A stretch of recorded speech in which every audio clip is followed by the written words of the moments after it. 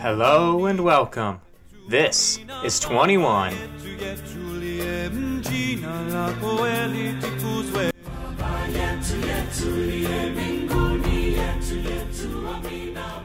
Episode 17.1. What were they trying to keep out?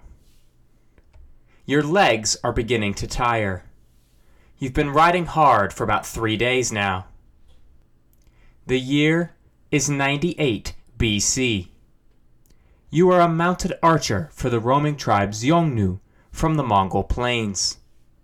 For centuries, your tribe has taken advantage of the fact that the rich, plentiful Chinese states to your southeast were constantly fighting with each other. This allowed you to raid them periodically, once about every 10 to 20 years, but frequently enough that they were constantly reminded that you were there. You relied upon these raids to provide you with enough cattle and buffalo for your expanding tribe.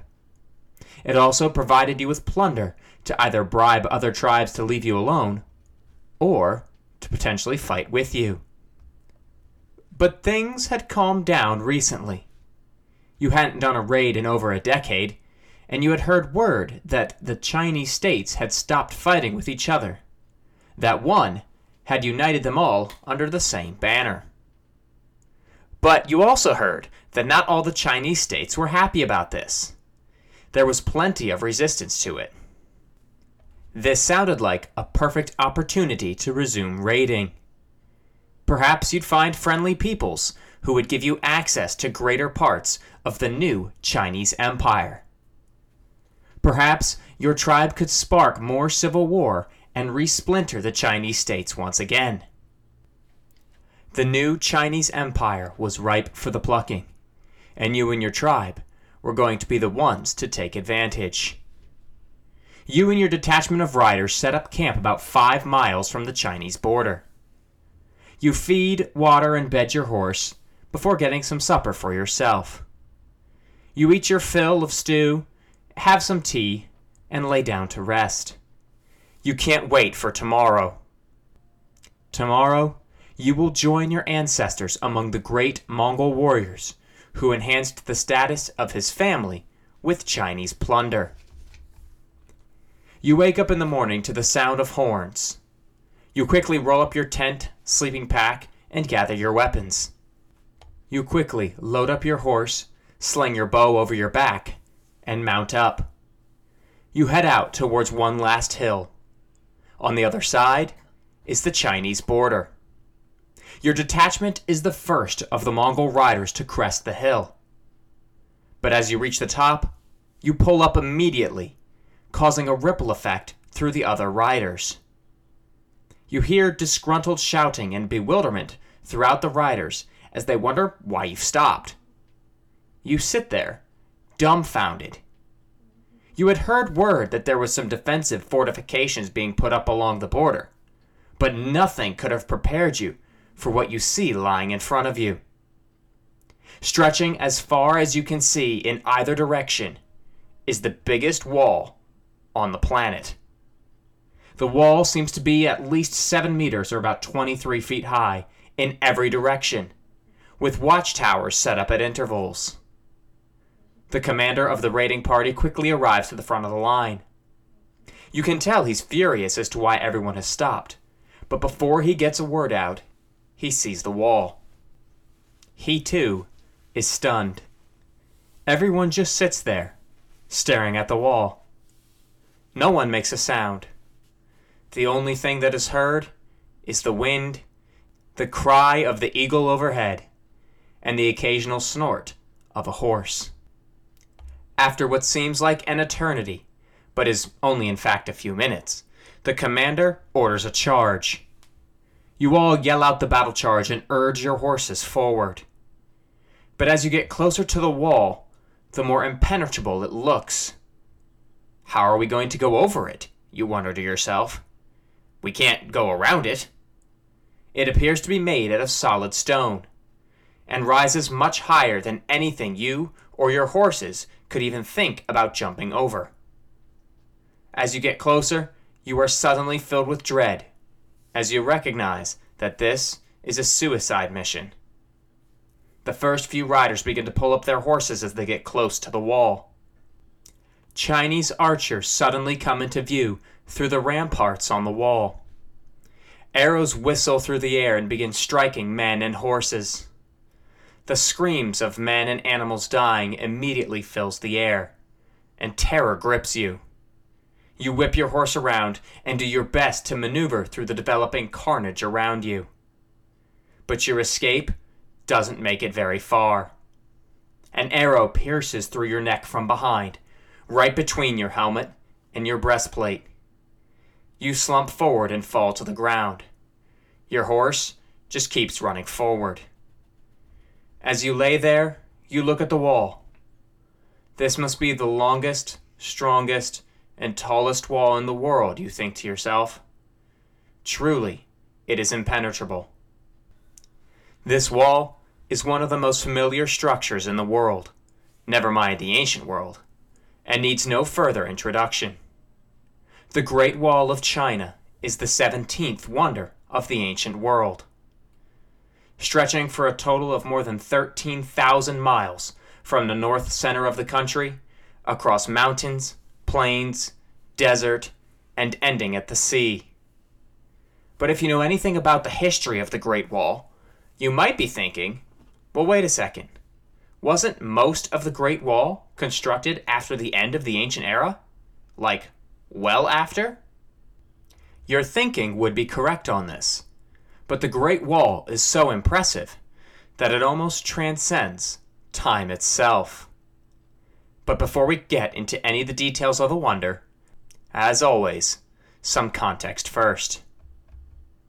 Now, since we covered the history of the period of the Warring States in China when we talked about the Terracotta Army, way back in episode 7.1, I'm not going to go into too many of those details here. If you would like or need a refresher, I'd recommend that you go back and listen to that episode. However, there are some things that I would like to cover again. Just a few of the major details, so we can understand why the Great Wall was not only impressive, but also necessary. To begin, we have to go back to the period of the Warring States in Chinese history. When this time actually begins, there's no exact date. But we do know that it was sometime during the 5th century BC. There were 7 major Chinese states during this time, but the only one that matters to us is the Qin. The Qin were the westernmost state, and one of the wealthiest, largest, and most populated of the Chinese states. These factors combined to allow the Qin to conquer the other 6 major Chinese states when relations amongst them all broke down. The period of the Warring States was a civil war that lasted for about 200 years or so, until a man named Shi Huangdi rose to power. His ruthlessness and his generals, who were making advancements in warfare, gave him a strategic advantage that he needed to conquer the other city-states. He was the first emperor of a unified China, and faced plenty of threats, both from within and without of his new empire. One of these threats were the tribes of nomadic Mongols to the northwest. These peoples were nomads. They rode around from place to place and settled briefly where they could find food and water. But whenever they used up the food supply in that area, they would move on and find somewhere else. They were also revolutionaries in warfare. They were masters of hit-and-run attacks. Riding in on horseback, armed with powerful bows, looking for plunder, these peoples would ride into any one of the Chinese states without warning, attack villages, and kill as many people as they could find. They would ride off with their loot before anyone knew what hit them. To try and prevent these attacks, the Chinese states with borders exposed to the Mongol raids, mainly the Qin, the Zhao, and the Yan, built walls along their northern borders to try and prevent these raids. I have a map up on the website of where these walls were. Initially, these walls were successful, but during the period of the Warring States, these walls were pretty much abandoned. all the manpower that these states had were needed for the battles against the other states. The walls would begin to fall into a state of disrepair. But the new emperor knew that he had to secure those walls if he wanted to be able to consolidate his power. He couldn't fight a war both inside his borders and outside at the same time. So he undertook a massive project, one that was even bigger than his project to construct an 8,000-man, or possibly even bigger, pottery army to help him conquer the underworld. This project would be to demonstrate the unification of China and unite all the fragmented wall sections into one giant barrier to protect the entire northern border from the Mongol raids. Now, the logistics of such a project would be a nightmare. Connecting these walls was not something that was going to be easy. These walls went up over mountains and across the plains. Now, most of the walls in China were built out of stone. Unlike ancient Mesopotamia, stone was plentiful from the mountains in the center of the country. But requiring that much stone for a project of this size would have been a monumental task. Quarrying and transporting enough stone needed for the wall would have been nearly impossible. For the Great Pyramids, for example, all the stone was going to one place. It was a monumental task, sure, but at least all the stone was fairly local. If the Chinese had attempted to quarry and transport stone across their entire empire, it would have been a task that never ended. There weren't enough waterways up from the center of the country toward the northern border to transport the stone via river. And transporting the stone by roads or any other method would have been slow, heavy, and deadly. So the Chinese engineers found an ingenious way around this problem. While yes, they did quarry a bunch of stone for the wall, these were mostly large blocks and were used for the exterior of the wall. For the interior, they developed a unique way to make the wall both sturdy, but also save the valuable materials needed for the exterior. The Chinese engineers built a large square block out of wood. There was no bottom or top to the box, it was just the sides. They then put this block on the ground and filled it with dirt, rubble, pieces of wood, and frankly whatever else was lying around. They would then take heavy wooden blocks, or sometimes just their feet, and trample the dirt until it was hard as stone.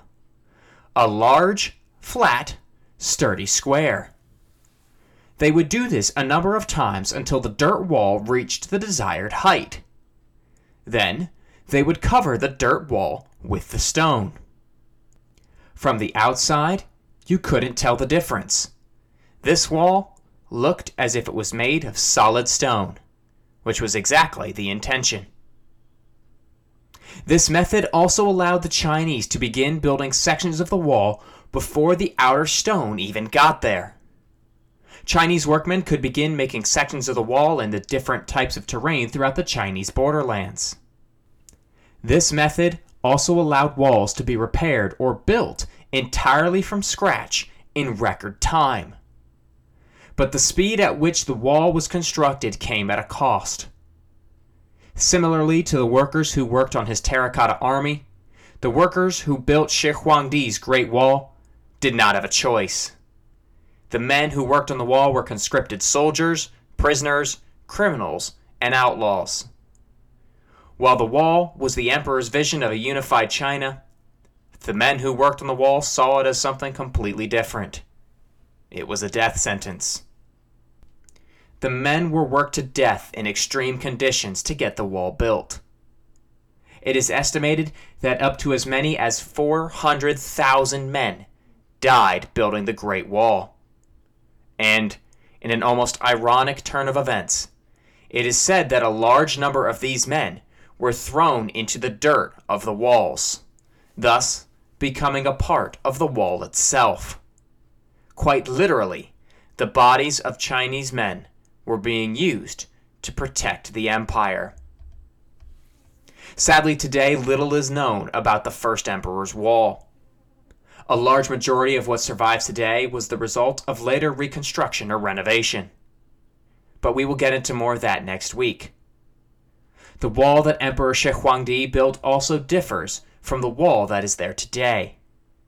I have some maps up on the website to show the difference between the walls. The first Great Wall went from the Chinese seaport at Shangguan over 3,000 miles west to the Gansu province. The wall even overlapped at strategic points to add greater security to those regions. One particular stretch was northwest of Beijing, and that was one section of the original route that was restored during later Chinese dynasties. But Emperor Shi Huangdi's empire was short-lived. After his death in 206 BC, his empire fell, and a renewed civil war came.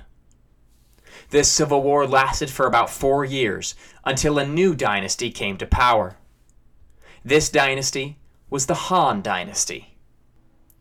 The Han Dynasty would rule for about 400 years.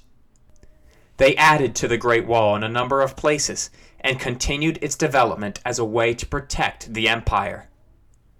One interesting thing that we know from the Han Dynasty is how they built sections of the Great Wall through the Gobi Desert. The Gobi Desert is the coldest desert in the world, if you don't count Antarctica or anything like that. The Gobi is a harsh land, and there's not much there. But therein lies the problem with building the wall through the desert. Even the simple materials needed to build the wall were lacking in the desert. Even dirt that was useful was hard to come by. The hard packed sands of the desert were not made ideally for building. But once again, the Chinese engineers found a unique way around this problem. What they did was they used the sand in the wall to supplement the dirt. But before they put any dirt or sand into the building block, they put a layer of rillo weeds in the bottom. These reeds might have been woven, they might not have been. We don't know for sure.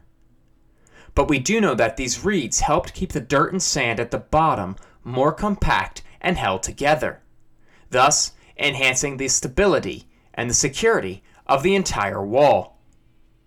The builders would also add a little water to the dirt and sand mix, helping them to stick together and hold better.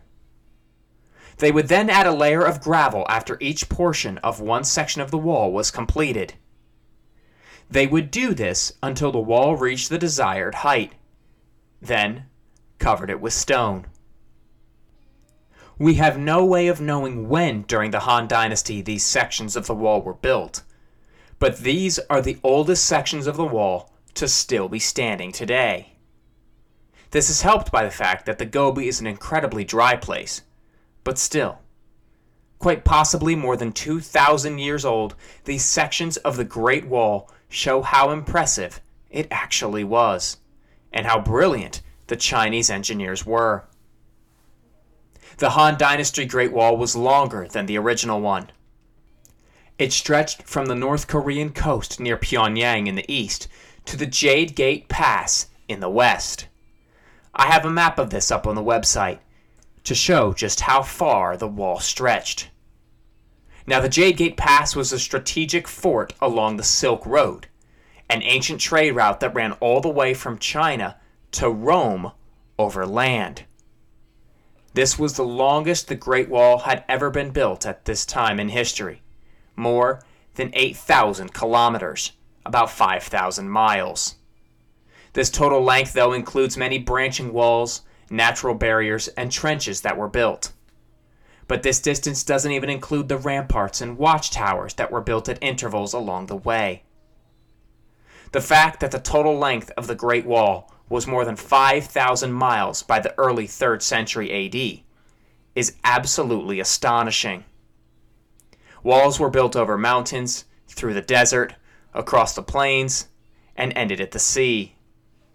The ancient Great Wall of China is something that often gets forgotten in history. We tend to only remember the wall that still stands today, the one that was built and refurbished during the Middle Ages. But the first Great Wall of China was a feat of engineering up there with the likes of the Great Lighthouse of Alexandria and Trajan's Bridge. Engineers way ahead of their time that created something truly remarkable, truly wondrous, something that could stand the test of time, one-of-a-kind wonders of the ancient world. The first Great Wall of China is something that is in the upper echelons of wonders of the ancient world. But sadly, it would not remain in this state. But unlike most wonders of the ancient world, the Great Wall of China would be repaired, rebuilt, and reclaim its title as a wonder of the world more than 1,000 years after the first Great Wall, from the mind of the first emperor, was first conceived.